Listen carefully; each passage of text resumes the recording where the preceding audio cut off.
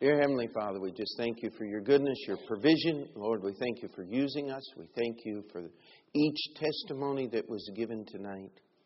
And Lord, we thank you most of all for just caring about us, loving us, giving us a Bible, giving us the privilege of serving you. In Jesus' name we pray. Amen.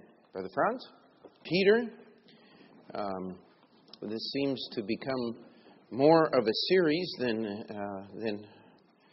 at first intended, I guess. But I just keep asking the Lord what to preach on. Keep coming to mind these series of progressions in the Scripture. Have at least one more that I would like for us to cover. But 2 Peter and chapter 1, we looked at the progression of faith, Romans chapter 5, the progression of repentance in 2 Corinthians chapter 7, and tonight is going to be a little different. It's not going to be the progression of, but the progression from knowledge, and that is 2 Peter chapter 1, and we'll just start in I'll let you start in verse 1. Simon Peter, a servant and an apostle of Jesus Christ, to them that have obtained like precious faith with us through the righteousness of God and our Savior, Jesus Christ. Grace and peace be multiplied unto you through the knowledge of God and of Jesus our Lord, according as His divine power hath given unto us all things that pertain unto life and godliness, through the knowledge of Him that hath called us to glory and virtue, whereby are given unto us exceeding great and precious promises, that by these ye might be partakers of the divine nature, having escaped the corruption that is in the world through lust.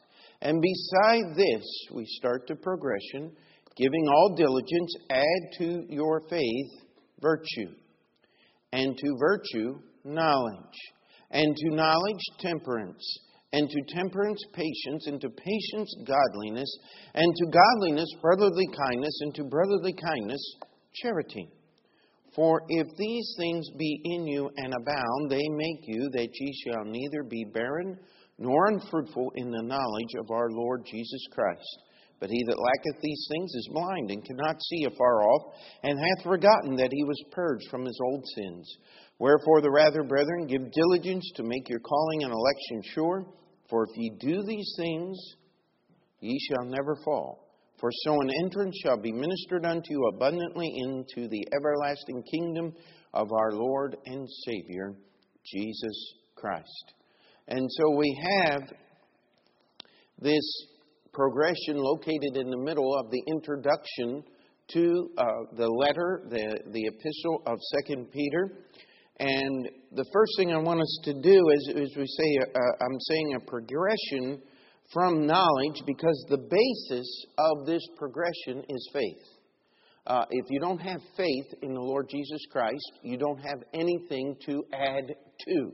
You've got to have faith first. But the faith that the Bible talks about is not this senseless, unknowing, just kind of fairy godmother hope that somehow God is going to make things better.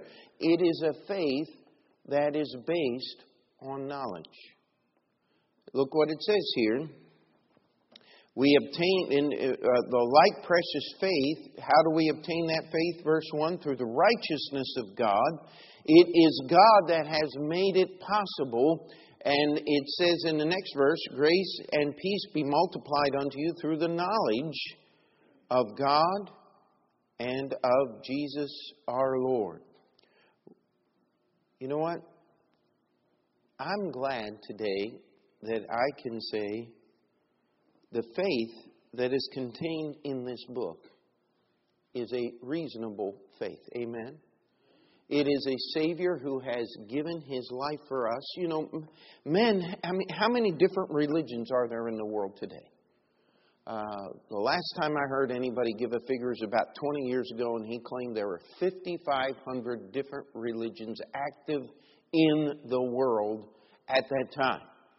I would dare say we've probably added a few I don't think Presbyterianism had been invented yet. That's where you get together on the internet and play Elvis Presley records. And how in the world anybody thinks they're going to go to heaven by doing that, I'm not quite sure. But they claim to be a religion, and of course, the center of all false religion is a false god, a human elevated to divinity. And that was the most ridiculous example I could come up with of a new religion. So we're people are all the time working on things, but the faith that's in the Bible is based on knowledge. It's based on the knowledge of the life, the death, the burial, and the resurrection of Jesus Christ. That knowledge has given us promises. All things that pertain unto life and godliness are through the knowledge of Him that hath called us to glory and virtue. We're given these exceeding great and precious promises that we can actually be partakers. God loans us, if we want to look at it that way, He seals us, as the words in the book of Ephesians, with the Holy Spirit of God. This keeps us. That's why we can't lose our salvation. Amen? That's why it is eternal. And as God gives us this, He wants us to escape the corruption that is in the world, but He wants us to take this faith that He has given to us, and He wants us to do something with it. It's not just a stagnant, simple thing. It is something that we can build upon. It says, giving all diligence, add to your faith virtue. How many of you remember a fella, now I'm going to forget his name, wrote the Children's Book of Virtues? Robert something or other. Bennett, that was it. Robert Bennett. And he published this book, Children's Book of Virtues. It was a wonderful thing. And then probably, I think it was about 18 months, 24 months later, they report on him going to Vegas and sitting in the high roller room and losing $8 million in one weekend gambling thing. Now that is really virtue, is it not? Yeah, I heard some snickers and see some laughs. And yeah, you see, virtue is a powerful purity. We've used this illustration many times. Jesus walking through the crowd to Jairus' daughter. The woman with the issue of blood, she was unclean. She reaches out, touches the hem of His garment, and she is healed. What did Jesus say? He said, I perceive that virtue has gone out of me. How do I add virtue? I can't heal people. Well, just a minute. God doesn't want us to do things that we cannot do. He did not tell us to go around and heal people, but He did tell us that our life ought to be an influence. I remember I worked for the Board of Elections a couple days a year, helped count the votes and things like that. And for several years, I worked at a little school right here in Astoria. And one of the coordinators, my wife will remember her, she wanted the kids to come and sing during the elections, but she just, how do you say it, dirty mouth woman. All the time cursing. And I remember one time just kindly going, please don't do that. Oh, yeah, you're a preacher. I'm sorry. And now, anytime she sees me, we talk, even on the streets, something will come out. It just does. And, oh, I'm sorry, preacher. You know what? That's about as good as we're going to do with this thing called virtue. How many of you remember Dave Rodriguez when he was a member here? Do you remember the story about the print shop where he worked? They had dirty pictures all over the place. And he went to the boss and he said, listen, I'm a Christian. I don't believe in that. And so they put all the dirty pictures in one cabinet. And the boss came out and he was mad about something. And he said, "You didn't print this right. Go get the proof." And Dave looked at him and said, "I'm not going to get the proof." Oh, and he just got mad. He said, "Why aren't you going to do it?" He said, "It's in the dirty cabinet. I'm not going in there. If you want the proof, you go bring it and we'll straighten it all out." And the boss blew his top. I mean, he's screaming. And he cleaned all the dirty pictures out of the whole shop and said, "Nobody's bringing them in ever again. We're not going to go through all of this." Virtue. It's an influence that changes the way other people behave. It's something that you can't go around and manufacture. It's something you got to ask God to put into your life. Do you know how you get it? By living daily the way God wants you to live. By establishing a reputation that I don't listen to the stories in the lunchroom, that I don't participate in these things, and people will take notice. Really, it is something that happens naturally and normally if we are diligent in our love for Jesus Christ. Amen? It's got to be something that you work at to make your relationship with God noticeable to other people. Now, there are some guys that do this artificially. I'm a Christian, I'm going to tell you the way things ought to be. No, that attitude is not found in the Scriptures. It is simply walking and serving God, doing what is right, and guess what? People are going to notice. And that fact that your Christianity is real, that it is daily, it's not something you just put on for church, is going to influence people around you. It'll influence family members. It'll influence anybody you happen to be with. And this is the first thing. If your relationship with Jesus Christ does not affect every area of your life, then we need to reevaluate our relationship with Jesus Christ. Our faith. Our faith determines everything we do. Amen? Because whatsoever is not of faith is what? Sin. That's what the Bible tells us. And as we make faithful decisions, as we add to this faith reality of living in front of other people, this thing called virtue cannot help but show up. But it doesn't happen by accident. It happens when we give all diligence to live daily for God. Amen? But that's not where it stops. You see, we got to add to that virtue knowledge. Now, wait a minute. No, we already started with knowledge, did we not? But knowing enough to get saved is not a guarantee that you're going to know enough to live for the Lord Jesus Christ. Amen? Aren't you glad it's a growing process? Aren't you glad? I'm glad that I can stand before you. And I was adding it up. I started Bible college next month. It'll be in the fall, right? In the fall of this year, I started Bible college 32 years ago.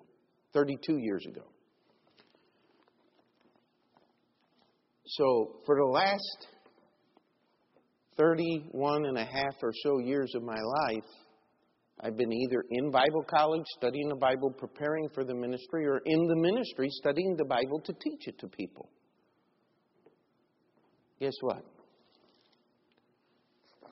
I haven't learned it all yet. And should the Lord give me another 30-some years, guess what? I'll say exactly the same thing. But I will tell you this. I believe I know a little bit more about the Bible today than I did as a 17-year-old freshman entering Bible college. You know what? I've added a little knowledge to my faith. God wants us to do that. But see, if you don't start with virtue, what does knowledge do all by itself? 1 Corinthians 13, knowledge puffeth up, doesn't it? Have you ever met someone who is educated above their level of virtue? I mean, they had lots of knowledge. They knew everything. One of my favorite jokes, I love to tell it at Heartland, is our Bible colleges are the world's greatest repository of knowledge. You see, the students show up knowing everything. And when they leave, they understand that they know very little. So all of that knowledge had to go somewhere. If we could only find out where they left it, we could solve all the world's problems, right? Wrong. Not all that is called knowledge is real. And if you don't have virtue to temper the knowledge will destroy you. That's why God put it in this order. Amen? And you see, once I get the knowledge added to the virtue in the right thing, then I can start work on what is probably the single greatest missing element in churches today. And that's the word temperance. Now, temperance was brought into great use in the English language right about the turn of the last century, as the Women's Temperance League and all these different groups came in trying to stop the use of alcohol in the United States. And in 1919, the Volstead Acts were signed. I believe it was the 18th Amendment to the Constitution of the United States, prohibiting the sale of intoxicating alcoholic beverage in the United States. I'll tell you what, if that had been administered properly, it could have made a tremendous change. But you know, the problem was the American people wanted temperance for the drunks on the street, but they still wanted to sip their wine and feel good at home. And you know what? You can't have partial moderation. Yeah, you're either, the idea of temperance is the word moderation. It's able to control. If you have problems with eating too much, don't go to buffets. If you have a problem with tobacco, don't go into the tobacco store, the cigar store. If you have a problem watching TV, why do you have cable?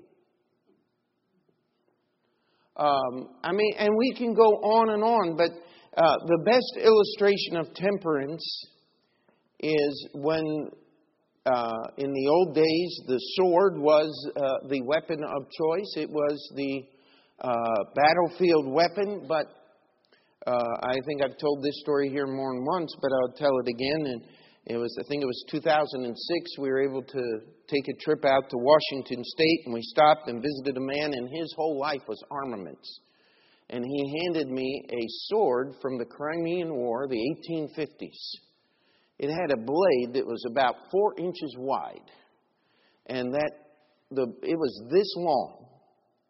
And I'm sitting there going, how in the world could somebody ride a horse? And he said, here, take it. Put it in your hand. It was almost weightless in my hand. It was perfectly balanced. It was unbelievable. The weight of the handle, the weight of the blade was all put together in such a way that you could do quite a bit of execution from a horseback with that sword in one hand. I mean, it was built for the job that it was used for. But if a blade is not properly tempered, if it's too brittle, and you make contact with another hard or brittle surface, it'll shatter like glass. If it's not hard enough, you go to thrust into the enemy and the sword blade bends over. Both of which could be very detrimental on the battlefield. Amen? What you want is a sword that will cut and not shatter.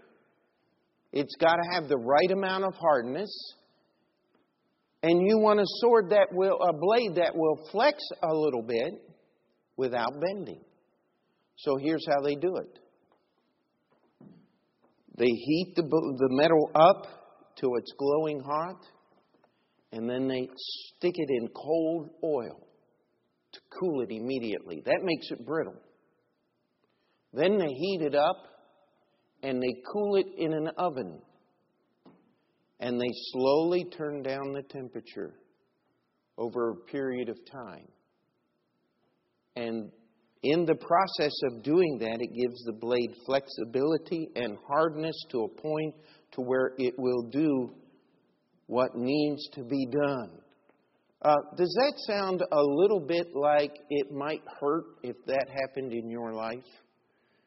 That if you got heated up and then quenched and then got stuck in the oven and they just turned the thing down a degree every day for the next 10 days or whatever it is, that doesn't sound pleasant. Why doesn't it? Because what's the next one? Patience. How do you get patience? Tribulation. How do you add temperance? It's allowing God to put you in the furnace until He gets you the way He wants you. Challenge you. If you have not picked up the Baptist Tribune there, I will call it the Tribune until the day this old forgotten memory, the Global Independent Baptist Times. Yeah, you need to get that. It's all on offense, on people being offended, pastors being offended, churches being offended. I'll tell you what, there's some great articles. You need to read those. You know what temperance is? Temperance is letting other people do stupid things and you don't get mad. That's tough, isn't it? But temperance is letting God be in control. You see, until I have virtue, knowledge is not going to do me any good. It's just going to puff me up and destroy me and anybody else around me. But if I have virtue and I add knowledge to that virtue, I'm going to have a greater ability to live an influential life in this world. Amen? To cause people to stop and think about decisions that they have made. And that knowledge is going to give me the ability to make a decision with my mind when everything in my life hurts. To say, wait a minute, I need to trust in God.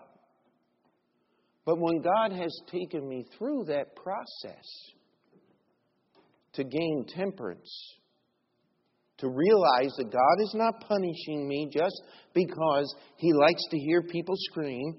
That God is not some big meanie upstairs that's going to thump me for every time I step out of line. That God puts me through these difficult situations because He's teaching me something. Guess what? Then I can learn to wait on God. How many verses in the Bible? Wait on the Lord.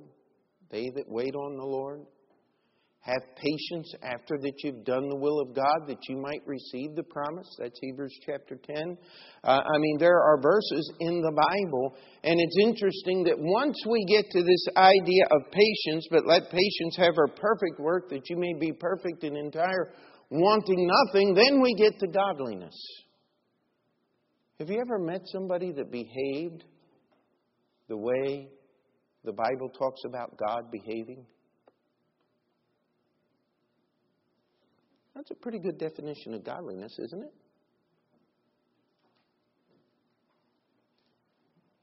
God wants us to behave as if He were controlling us. By the way, that was this morning's message. Amen? That's what the death of self is all about. Godliness doesn't get here. And see, it's interesting that the last two, brotherly kindness and charity, are at the very end of the list, and yet this is where everybody wants to start. You know what? You can't truly be kind in the way that you should be until you get some godliness. Otherwise, what do? We be kind to the people that we like and unkind to the people that we don't. But God is kind to everybody now, isn't He? You see, there's a reason why these things are in order. This is a progression. Listen, if you don't know that you're saved, if you don't know how that you're saved, if you don't know what the Bible says about your salvation, you can't start anywhere.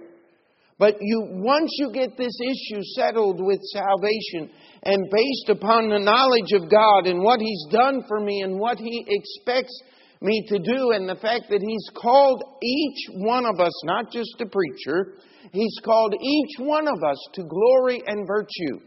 And He says that He wants us to start with our faith and add virtue.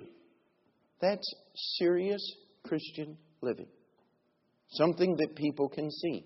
Then we can take knowledge, because it won't puff us up. It'll help us live better for Christ. Then to that knowledge we can add temperance, knowing who God is and what God has to do to us to make us in His service. We'll go through the fires of hardening and the slow fires that bring the flexibility.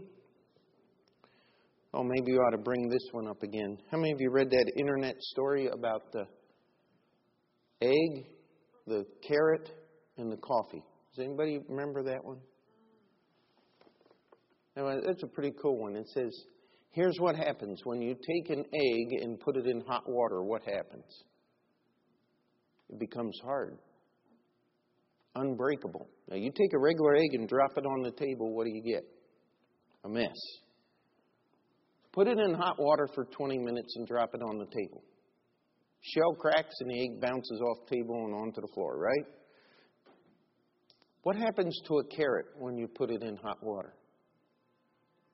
Well, you can cook it to mush, can't you? It gets soft. But what happens when you put coffee in hot water? You get a delicious, refreshing beverage because the coffee changes the water. It's an illustration of temperance. Amen? And then we get to godliness.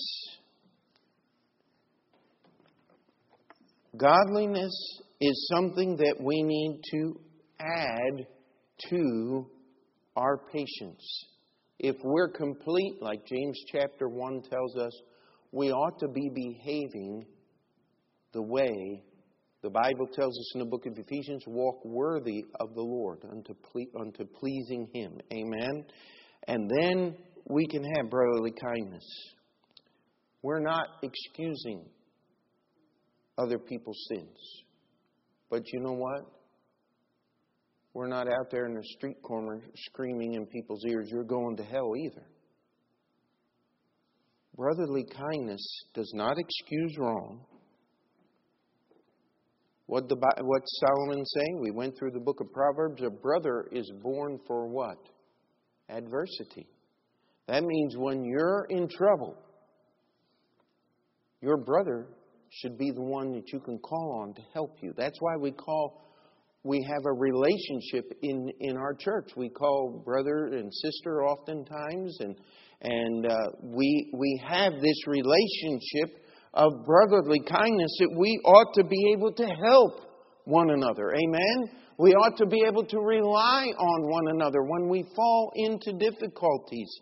And you know, it's hard. You have to be careful. Some people don't want help today. But if they're willing to receive it, we ought to be willing to give it. That's brotherly kindness.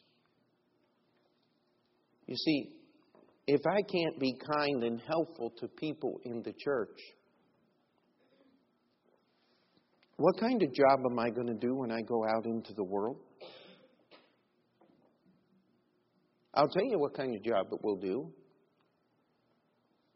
It's exactly what most quote-unquote charitable organizations do today. They help people.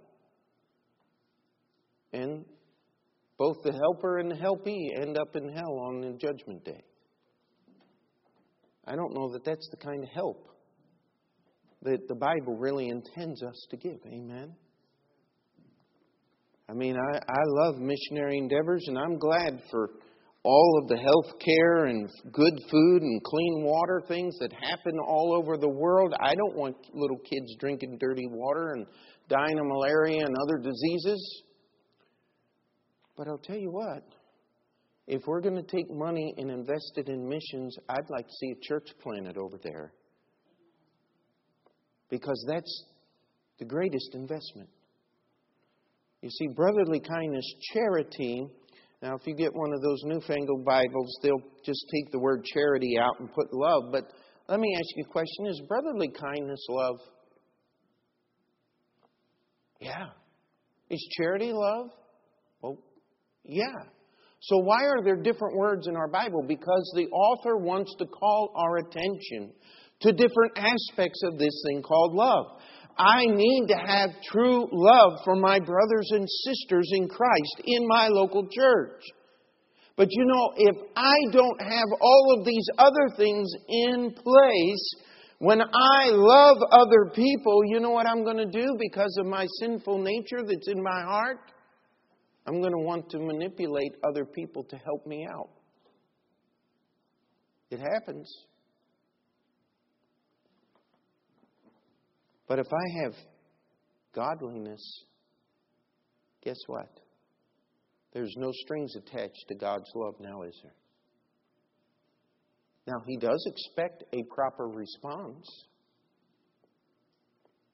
If we love Him, what are we going to do? Keep His commandments. Amen? But charity is simply love in action to the world in which we live. And if we can't love people in the church the way we ought to love people in the church, we're not going to love people in the world the right way. We don't want the world to just think we're a bunch of nice people in church. We want them to know the saving knowledge of Jesus Christ. And let me tell you, the love of God is an offensive truth. God loves us in spite of our sins, not because of how good we are. You know, a lot of people get upset about that. But charity, the greatest love that can be directed to another person, is helping them have the knowledge of the Savior. Amen? Now, there is a progression. I start with faith. My faith is based on knowledge. My faith is based on the words of God, the promises of God, on the power of God, all of these things. And to that faith, I'm supposed to add virtue. I'm supposed to live real so that people can see the difference and I can be an influence. But I have to have knowledge. I have to learn more and more about the Bible, as Paul said in the passage we looked at this morning. I'm pressing toward that mark. I haven't arrived. There's still more to learn. And once I get that knowledge, it's going to allow me to endure what God will have to put me through to give me temperance, strength, flexibility, hardness without being hard, flexibility without getting bent. As I live a temperate life, I'll have patience. I'll be able to put up with what God does in my life, temperance, and be able to put up with other people, patience. Amen? It works in and out. That will allow me to start working on godliness, dealing with people in a way that God would approve. Now my brotherly kindness has a purpose to it. It has boundaries. I am not just a slave of anybody who comes in. I am a servant of the Lord Jesus Christ. A co-servant with others who walk along with us, and we need to help each other because we have a world in which we live that needs to see the love of God shed abroad in our hearts. Romans chapter 5, amen. And the Bible says that there's some results from this progress working in our life. Verse 8 says, "For if these things be in you and abound, they make you that ye neither be barren nor unfruitful in the knowledge of our Lord Jesus Christ." Now that word barren has a specific meaning. It means unable to produce. You read in the Bible and it'll talk about Sarah was barren almost all of her life until she was 89 years old. She then conceived one child and his name was Isaac. You know what? A lot of Christians get barren. They'll get saved. Maybe a little virtue. Maybe they'll skip virtue and try to go to knowledge. You know what happens? You become barren. You can't produce anything more because you didn't do it in the order that it's in the Scripture. You didn't allow God to build these things in the way that they need to be built. And it says, nor unfruitful. Jesus talks about Christians who became unfruitful because they got entangled with things of the world, because they did not develop the way the Bible says. It says that if we will put these things in our life, we're not going to lose the ability to produce, and we're not going to lose the fruit. John chapter 16, he says it's His will that will bring forth what?